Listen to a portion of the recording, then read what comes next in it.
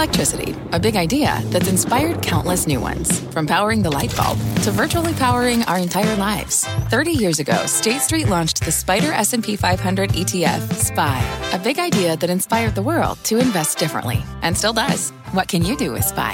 Before investing, consider the fund's investment objectives, risks, charges, and expenses. Visit ssga.com for a prospectus containing this and other information. Read it carefully before investing. SPY is subject to risks similar to those of stocks. All ETFs are subject to risk, including possible loss of principal. Alps Distributors, Inc. Distributor. Bring in show music, please. Hi, I'm CNBC producer Katie Kramer. Today on Squawk Pod. The world's richest man in Israel, Elon Musk, touring war-torn sites as part apology for anti-Semitic content on his X platform. Crisis management pro Eric Desenhall on the tweets. Elon Musk, I think most people assume, is probably more of a troll than he is an anti-Semite. And the ads. Musk is a smart guy. These advertisers are smart people. They may know that you can never come out and say that anti-Semitism doesn't carry the same weight as racism, but down deep they know it. CNBC's Eunice Yoon joins us, our Beijing bureau chief, making her first trip out of China in 4 years. There's a public trust issue in China, especially around these national health issues. Plus, China's soon-to-be blockbuster IPO, Republican fundraisers looking into Governor Nikki Haley, and the power of algorithmic ads this holiday. I need this thing. You know that there were a lot of NFL games on Thursday, right? It's Tuesday, November 28th. This is a reason to get a Roomba. Squawk Pod begins right now. Stand Becky by in 3, 2, 1. Cue it, please. Good morning, everybody. Welcome to Squawk Box right here on CNBC. We're live from the NASDAQ market site in Times Square. I'm Becky Quick along with Joe Kernan. Andrew is off today. Chinese-founded fast fashion company Shein has filed confidentially to go public in the United States. The retailer was last valued at $66 billion and could be ready to start trading on the public markets as soon as 2024. Shein quickly gained popularity over the last few years with fashion-forward designs that are very cheap, broad selection, low prices. It's also faced challenges, including accusations that it used forced labor in its supply chain, that it violated labor laws and stole designs from independent artists. The company is currently under investigation by the House Select Committee on China. Back in October, newly minted Vice Chair Marcelo Claret told CNBC that Shein is cooperating with lawmakers and denied that there is forced labor in factories that he has visited. I had a chance to go to meet with the management team in China. I wanted to do it on purpose. I went to visit lots and lots of factories in China. You know, they're all in the Guangdong province. And what I saw were these, in many cases, small and medium businesses that were thriving because of the demand that Shein was generating for them. The company has repeatedly acknowledged that forced labor has been found in its supply chain and said that it's taking steps to fix it. Home Depot co-founder Ken Langone plans to meet with GOP presidential candidate Nikki Haley next week in New York as he considers backing her in the presidential primary. Langone told CNBC that Haley is the only person that he sees who can give Donald Trump a run for his money.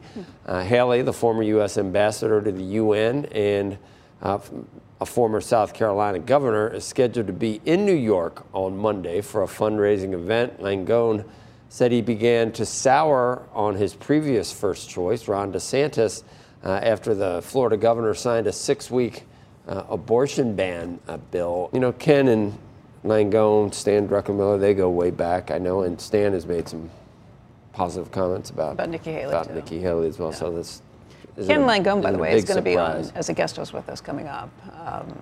We moved the date, so I can't remember what day we actually picked on. He's coming up soon. For a guest host, huh? He's going to be on for an hour with us from 8 to 9 a.m. Wow. Not many people get to do that anymore. Nope. We do. You feel special? I do.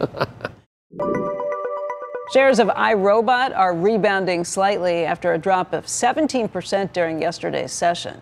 The EU's antitrust watchdog warned that Amazon's planned $1.7 billion acquisition of the Roomba maker raises competition concerns. That comes after the stock jumped 39% on Friday, following a Reuters report that said that the deal was set to win unconditional EU antitrust approval. The EU is expected to rule by February 14th on this deal. That deal is also under review by the U.S. Federal Trade Commission. The UK's market authority said in June that the deal would not result in what they called substantial lessening of competition there. But I will tell you, I've never wanted one of these things until I just saw an Instagram Reels that gave me a reason to want this thing before Christmas. You know those games that I was playing at the family games? Yeah, I do. Okay, somebody took one of these things, taped a steak knife on every angle of it, put it in a padding around it, and put a bunch of balloons in the middle of it. And all the family was there, was rooting for one color or another, like all different colors. You wanted your balloon to be the last balloon standing as this thing went around and popped all the rest of them. And I was like, I need this thing. You know that there were a lot of like NFL games on Thursday while you were. You've got. It looked like fun. This is a reason to get a Roomba.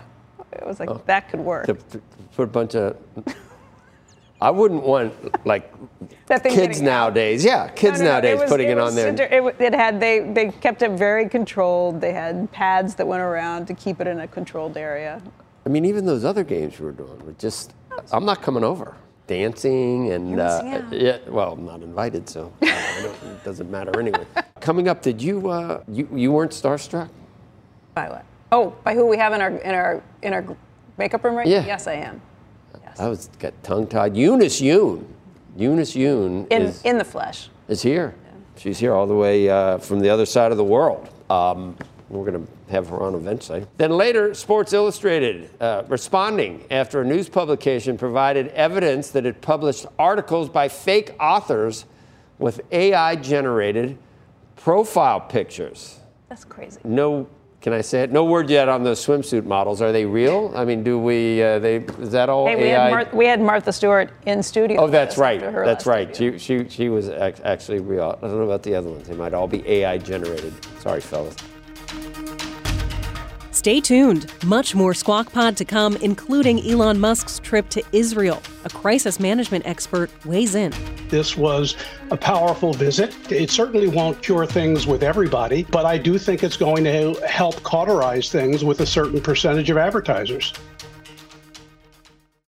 From a flat tire in the city to a dead battery on a distant drive, AAA is partnering with T-Mobile for Business to accelerate response times and get more drivers back on the road fast. Our nationwide connectivity powers location telematics, so AAA's fleet can find stranded drivers quickly while being fully equipped with the in-vehicle tools to have answers when they get there.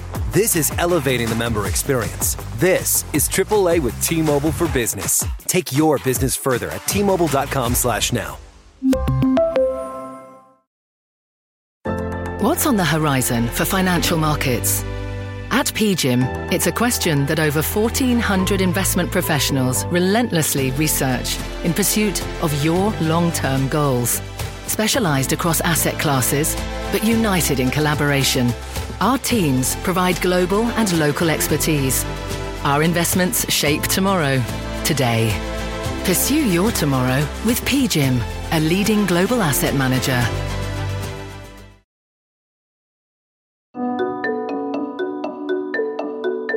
Welcome back to Squawk Pod. The Israel and Hamas temporary truce in Gaza is in its 5th day. The hope is that Hamas will free more hostages during the pause in fighting. So far, 69 captives have been released of about 240. Now, amid the ceasefire, Elon Musk arrived in Israel to meet with Prime Minister Benjamin Netanyahu and Israeli officials. You noticed several terrorists that were right over here. Musk's visit comes at a time that could be pivotal for his role atop X, the social media platform once known as Twitter. Here's a recap on the world of X. Almost 2 weeks ago, a user on the platform posted in part, quote, "Jewish communities have been pushing the exact kind of dialectical hatred against whites that they claim to want people to stop using against them," end quote. Elon Musk responded to this tweet, quote, "You have said the actual truth." The exchange reignited concern that Musk is anti-Semitic, which is why, on our TV broadcast last week, executive consultant and author Eric Desenhall said that the Tesla chief and ex-owner might be on notice. I think there is this ongoing career death watch for Elon Musk. Has he finally gone too far? And the answer for 52 years has been no. There has not been any sanction. Dezenhall joined us again this morning with an update. Now that Musk has gone to Israel, did he prove a point to his advertisers and his critics? Here's Becky. Following the backlash of what many called an anti-Semitic post, embattled ex-owner Elon Musk visited Israel to meet with Israeli Prime Minister Netanyahu and visit sites of the terrorist attacks. Our next guest says that while the trip won't convince all advertisers to come back, it may keep some who were on the fence about leaving from walking away. Joining us right now is Eric Dezenhall. He's the chairman of Dezenhall Resources. And Eric, this has been a bit of a tour de force, you might say, since Elon Musk has gotten so attacked for the anti-Semitic post that he retweeted and kind of commented on a couple of weeks ago. What did you think of this visit? What did you think of what he said? Because his commentary there was pretty moving. Good move. I mean, Elon Musk is able to get meetings that most of us can't. He's the richest man in the world, one of the most powerful. Being able to get a meeting with the prime minister of Israel in the middle of a war is pretty impressive. And I think a certain percentage of his advertisers, what they're kind of looking for is some body language that he's still alive and kicking. As we talked about last time, there's always been this career death watch around Musk that never happens. He beats it every time. And I do think that this was a powerful visit. It certainly won't cure things with everybody.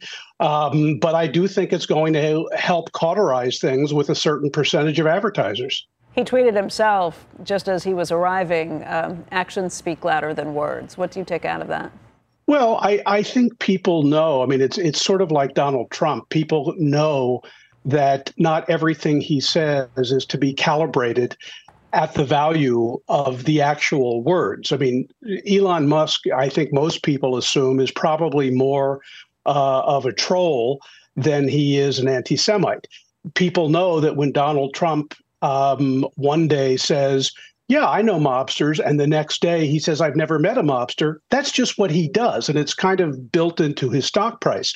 So I think people are saying, watch what I do. Do you seriously think a real anti-Semite would go to Israel? Now, well, the answer is we don't know what he is inside, but it is a very powerful gesture. Now, what this won't do is we have to keep in mind that a certain percentage of his critics really don't care about the anti-Semitism. They want to knock him off because they don't like his politics, and anti-Semitism is an excuse to do so. The other thing I think we have to keep in mind is that anti-Semitism doesn't have the radioactivity that racism does. And so Musk is a smart guy. These advertisers are smart people. They may know that you can never come out and say that anti-Semitism doesn't carry the same weight as racism, but down deep they know it.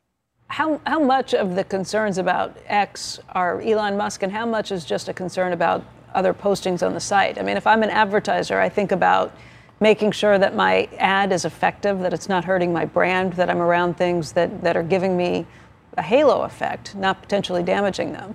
And this is about much more than what Elon Musk may have posted or reposted. I think that's right, but there are ways to tell an advertiser, we are doing these three things to make sure it doesn't happen again. There's a quantifiable way to measure it, and then people can check to see if it's true. I think that is something in the crisis management world where if you can quantify what you're doing, which is rare, you're going to calm a certain number of people down. Just like if there is a product recall of a car, and you say if you drive a Toyota Camry manufactured between 2017 and 2019 in the West Coast, bring your car in for a recall. Well, people can calibrate that. They can say, oh, well, I don't have that call. That's not my car. That's not my problem. So I don't have to worry about it. I think that the advertisers are going to be able to do that. I think what they're worried about is what is he going to tweet or X out next, and what is that going to mean investment-wise? What's it going to be if you manufacture a Tesla? Is the same thing going to happen to Tesla as happened to Mercedes in the 50s and 60s?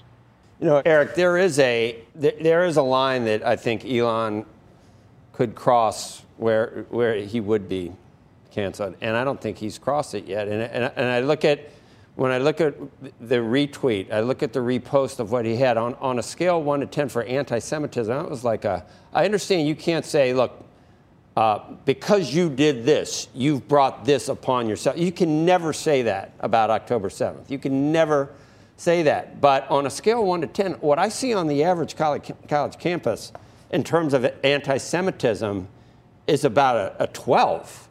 And what Elon Musk was saying at that point was, if you embrace wokeness, one of the basic tenets of wokeness seems to be anti-Semitism. The far left seems to have they don't have a monopoly on anti-Semitism, but I think of those idiots in Charlottesville with the torches. How many of those, are there a lot of them around compared to what we're seeing on college campuses? Right, but one is unacceptable and one isn't. I mean, why? Why is the other one acceptable? Why? Because of ancient prejudices. Oppressor, oppressed. Well, yes. I think we don't want to believe. What's Susan Sarandon thinking? What is she explain that to me? What she's thinking is that there is no risk. There is no risk. And when the fact that you can go on Instagram right now and see professors and their posts about Jews, the fact that Susan Sarandon, can do this, the fact that you have people ripping down posters. All these people are liberals, progressives, Eric, right? But in their minds, they are doing something that is standing up to the man, and that is not considered a violation. Or you wouldn't do it on camera. Remember, this stuff is happening on camera. Most racism that you see is somebody quietly saying to somebody over a few drinks what they secretly believe. This is not what people secretly believe. This is being filmed and people are not afraid to do it, which tells you what the baseline is. Elon Musk knows this, and I think that you're right. It was a boneheaded move for him to agree with somebody who made a boneheaded remark about what Jewish people are said to have engineered in some way. Well, that's I've never even heard of that crazy conspiracy. So that one was a new one on me. But just saying, I don't understand why liberals are invariably more. That's because. Go ahead. Because there has been in the university system a concept, a paradigm of oppressor and oppressed. It is very binary. People only understand that way. And because the Jewish community is perceived as having power, they must therefore be the oppressed, never mind the fact that Israel was occupied for 2,000 years. You're also combining that with an ancient prejudice. Whereas, certainly if somebody were racist or sexist 2,000 years ago, it would be a bad thing, but it didn't have the kind of sanction that it has since the 1960s. I mean, remember, you had United States presidents using certain epithets up until the 1940s or 50s, and even Lyndon Johnson said certain things in private, but it was in private. And I think what we're talking about here is people feel emboldened. And a lot of things come back to whether you feel emboldened. And when you are dealing with a client, somebody like Elon Musk, the rules, he doesn't think the rules are different for him. They actually are. Until sometimes they're not. He has not crossed that line. And even though some people reacted to what I said last week about there being this death watch of his career, that doesn't mean that death watch has happened. It means people want it to happen, not that he's going to cross that line or has come close to it. I think that he is sitting pretty well, although somewhat vulnerable, on his retweet. Yeah, we know why they're on the death watch, too, because he took away a very powerful tool for the left that would print only what they really liked. And then anything that didn't go into their POV wasn't going to be there. No laptops, no Wuhan labs, no nothing, just all safe stuff. It's and I think they hate him. Right. And I think in the news media, there have been certain referees for the better part of 50 years who are, by and large, of a particular media persuasion. Now they don't have power. When people lose their power, they don't like it. Exactly. Eric, thanks for coming on today. You bet. A report published yesterday by Futurism called out Sports Illustrated for publishing articles from apparently non-existent authors with AI-generated headshots. Futurism provided evidence that the photos of several authors who were listed on Sports Illustrated's website were available for purchase on a website that sells AI-generated headshots. The photo in the bio of Drew Ortiz was available for purchase on a website with the description, neutral, white, young adult male with short brown hair and blue eyes. Another author bio, Sora Tanaka, also featured a headshot available for purchase on the AI website. The Arena Group, which publishes Sports Illustrated, said that the content in question came from a third party called Advent Commerce, which supplied the post. Sports Illustrated ended that partnership, as you might anticipate. Futurism also, though, found similar AI-generated author bios on The Street. That's a financial publication that was co-founded by Jim Cramer that was bought by the Arena Group in 2019. Jim hasn't had an affiliation with TheStreet.com since 2019. But this tells you a little bit about how tricky it's going to be able to tell truth from reality. Yeah. And I'm trying to figure out how I mean, it's just so weird that, you know, in a year, suddenly we're considering things like this that are actually happening. Yeah. And I was trying to figure out, do I care? Drew seemed like a nice enough guy. I mean, if it's a decent article. Because you want to know what's made up. Yeah. It's not made up. It's as good as, it might be better than what the real, if there were a real Drew Ortiz. But you probably, if you're presenting it as an actual publication. Right. That was written by an actual person, it's probably, you know, you should probably not like that, but I'm just, you know, just barely reading the article anyway in Sports Illustrated. But I don't really care. We went from the idea that, okay, this is something that's basically used by students who are cheating on their papers they're turning into, this is popping up in actual publications. Well, this would definitely disrupt us, because it's just the next step. Yeah. You know, a picture with an article isn't that much different than generating a computer. Max headroom. Yes. And it would probably stutter less and have, you know, it would definitely hit time cues. Have a gap in his teeth. And, he would definitely listen to the producers when they said, yeah, right. Cleaner, you know, whiter teeth. There'd be a lot of improvements. On all of us. Not you. Coming up. I know what you're thinking. Yeah.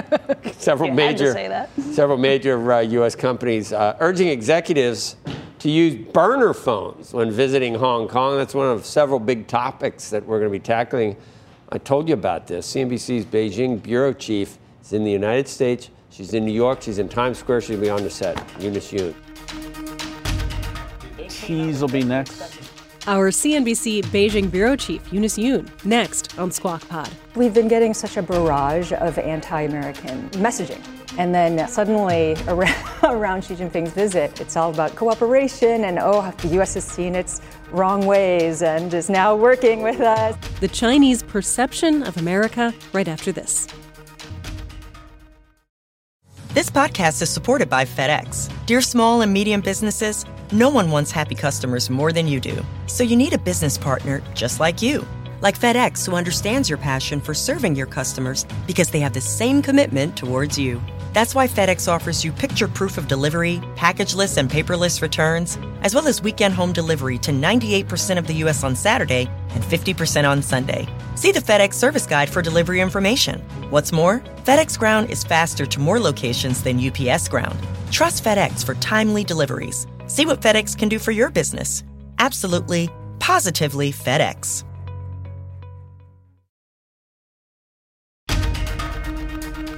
You're listening to Squawk Pod. Stand by, Joe. Here's Mike. Q. Good morning and welcome back to Squawk Box here on CNBC Live from the NASDAQ market site in Times Square. I'm Joe Kernan, along with Becky Quick. Two major companies, Deloitte and KPMG, are asking U.S.-based staff to use burner phones when they visit Hong Kong. The FT reports that those companies advise some executives to not use their usual work phones when traveling there. The issue is the risk of hacks and data theft, especially in the wake of Beijing's 2020 national security law governing Hong Kong. Joining us right now to cover a wide range of topics on China is our very own Beijing bureau chief and senior correspondent, Eunice Yoon. Wow. Eunice, it's great to see you here. Oh, it's great to be here. 4 years. A long-awaited home vacation. And it's not an AI generated. No, you're actually.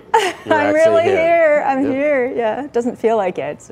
It's exciting. Is it good to be home, honestly? Like, it's been a long time since you've had a Thanksgiving. You got to come. Yeah, I had Thanksgiving last week. It was just, I haven't had that in a while. She claims Indiana as her state where she's because from. all good things come from Indiana. I don't know. Yeah, that's the second time I heard both of you. Well, I have empathy and as a neighbor. The tri-state, the actual tri-state area is Kentucky, Ohio, Indiana. Oh, really? Yeah. Oh. And southern Indiana. The real tri-state area. Yeah. Eunice, let's talk a little bit about some of these stories, including this idea that if you're traveling to Hong Kong, maybe you should do what these firms are suggesting and not bring your real phone. That's been something that's been around for quite some time. I think it just depends on the level of awareness or concern that you have about your data. So maybe what's also new is that it's Hong Kong as opposed to mainland China, which traditionally people would feel that mainland China has more exposure to their data being taken or viewed. But now it's pretty much all the same. A lot of people that I talk to do the same thing. Do the same thing. Mm-hmm. Last night I saw a really interesting story that you were covering on Last Call, where you talked about the rise of children's respiratory illnesses. And you had lots of pictures of these hospitals that were jammed, emergency rooms that were jammed. They're all over the internet. Yeah, there are a lot of videos that have come up showing the pediatric wards in different cities that are being jammed, like you said, with children who are sick, and it's been raising a lot of concerns. So people have been masking a lot more. They've been worried about whether or not this could be a new variant of COVID-19. Is this a new pathogen? But the authorities have said that this is not a new pathogen. The WHO has also taken that line. In fact, it looks as though the WHO has said that it's similar to what we've seen in other countries. Like here, when I was in China, over a year ago, you guys were worried about like RSV and all these other. Last year before, when things started opening up, you had kids who got sick for the first time who hadn't been exposed to so many diseases that normally, when there wasn't a lockdown, you would kind of see a rolling effect of these things. Everybody got it at the same time. We ran out of children's Tylenol and the rest of it. But I don't necessarily believe what Chinese authorities say on these things. Right, and I think that's a big issue for China. There's an H1N1 case in the UK, a swine flu.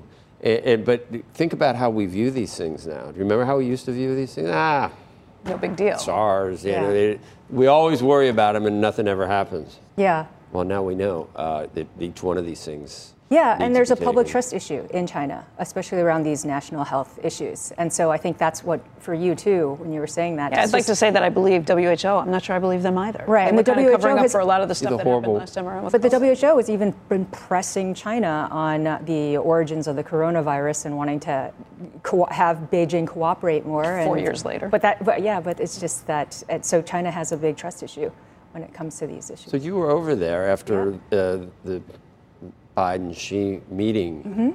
Did you notice just a really great shift in the way it was being covered, and suddenly we weren't horrible? The United States wasn't a horrible place. Suddenly, when you're talking about the state media, it's like they like President Xi. We like them now. It's like a 180. Was it really? You noticed that? Because it's just we've been getting such a barrage of anti-American messaging, and just that. The U.S. is always the competitor. The U.S. is always in chaos. The U.S. is always the one that is trying to contain China. And then suddenly, around Xi Jinping's visit, it's all about cooperation. And the U.S. has seen its wrong ways and is now working with us. Have. Yeah. So it was. So that was really different. And it continues today. I mean, there's a lot of discussion now about ways in which the U.S. and China can work together. Over these next couple of days, President Xi is supposed to be going to Shanghai, and then also talking about how can we get more foreign investors to come, and what can we do to improve the private business environment. But of course, then the other issue is that you have these consulting firms or other foreign executives who feel that they need to bring in burner phones into Hong Kong, or who are worried about being detained, and that's a real concern. We heard that President Xi was going to be sizing up President Biden in anticipation of if he were to be reelected for another 4 years. Do they print that over there? That he? No, they don't. there's a whole lot of black box going on. The conspiracy theories over here are that China still wants to supplant the U.S. in the world order. I think that's clear. Okay, they still want to do that. When they've seen, he seemed nice and conciliatory and said, the world is big enough for both of us and all that stuff. But some people are saying that we were too nice and that President Biden is not, I don't know, is too weak to confront China in the way that China should be confronted. You wouldn't see that in print. But I think that there's a reality where both China and the U.S. are on the planet, and there are a lot of businesses that do want to do things together, and there's a huge market and a lot of wonderful people and incredibly creative private business there, and people in the government too. So how do you reconcile that with what goes on in the South China Sea and in military bases next to Cuba and spy balloons? And how does that all? It's just we got to cover our bases. Is that what? Well, I think no. It's just I think that with President Xi, he's bringing the country in a certain direction, and so then you see that there are other layers within China who don't necessarily agree with that or who want to see something different. And so it's very difficult because I think that the way that the structure is right now, it's allowing for more extreme behavior because everyone is paranoid and concerned about what President Xi thinks. Whether we don't know what kind of information he gets about what's happening. About what's happening. Do you see huge? What his next move will be? Well, because the economy is doing poorly, right? And from a Chinese perspective, right? And people don't necessarily know if he's getting full information about what's going on in the ground. Are there empty apartment buildings? Do you, for example, do you have an entire apartment building? You just pick a different unit to go home to? There are empty apartments. How when there's billion people or however many there are, how can there be an empty apartment? There's been a lot of construction going on. So there has been, and there's a big, that's yeah. still being dealt with in terms of a bubble. And people are very concerned about the values of properties as well. Maybe not as much in places like Beijing or in Shanghai where there's more demand, where but it's even but it's still even a concern there. How effective is the propaganda push in terms of saying, okay, all Americans are bad, we want to whip up a nationalist fervor, and then, okay, wait, we're going to be partners again. Does that lead the population one direction or the other? I think it's very difficult for anybody to say because we don't have any polling. For not that we trust our polls either. But so it's difficult to say. But I think that it is effective. I've just been surprised at how many times when I've gone out and talked to people about, say, what's happening in Xinjiang. With the U.S. is talking about, forced labor, it's very obvious, and all the concentration camps there and everything. And then you talk to people and they just don't get the same messaging. So they'll say, why does America hate Uyghur people and Xinjiang cotton? And why do they hate it? We should be allowed to sell cotton and we support Xinjiang people. So it's to really the point that they don't want to buy U.S. products, I guess, is my question. Does that hurt sales of Apple iPhones, as we've heard to some extent? Does it hurt? I find it very conflicted. You could talk to the same person and they'll say, oh, I love President Xi. I love the Communist Party. I am a card-carrying member of the Communist Party. And Apple's amazing. And wow, did you see what happened at Beijing Universal Resort? Oh, wow, the Americans really know how to sell people things that they don't think that they need. Wow, this is amazing. Yeah, it's just conflict. Or if you talk to somebody who will talk about how horrible how we'll praise President Xi or praise the Chinese system versus the U.S. system and wonder why the U.S. is trying to keep China down. They'll say, if you say, I'm going to give you a visa to the United States, or now things are opening up, they're like, amazing, and then they want to go. Everybody wants to come. So it's really series of contradictions. You could have two ideas in your head. You have more fans, NBA fans, in China than total NBA fans in the United States. Yeah. How does that finally? We now have early Sunday games to watch that come from Frankfurt on the NFL. I'm just wondering what finally happens with the NBA. Can they visit? Can they play? Would that ever? It's from a 600 million fans, huge. Yeah, rabid it's huge. fans. It's huge. So from a consumer perspective, of course, everybody wants the NBA to come. Of course, NBA would, that would be beneficial for both. But from the Chinese perspective, they want to also, from the Chinese government perspective, they want to make sure that the narrative is in line with the Communist Party. That the Communist Party is, and President Xi in particular is infallible. That things are, that the politics are all in line. So that becomes more of an issue. But then, they do understand, though, I think from the government perspective, that Chinese people do like. You know what? When you do stop doing this, you need to run for office over here, because the way she threads the needle, because you're going back, and yet you answer all the questions, but they welcome you back anyway somehow. I don't know. It's amazing. Yeah, you got to run. You should run for office. And that's Squawk Pod for today. Thanks for listening. Squawk Box is hosted by Joe Kernan, Becky Quick, and Andrew Ross Sorkin. Tune in weekday mornings on CNBC at 6 Eastern, or get the best of our show anytime for free when you follow Squawk Pod. We're available wherever you get your podcasts. Have a great Tuesday, and we'll meet you back here tomorrow. We are clear. Thanks, guys.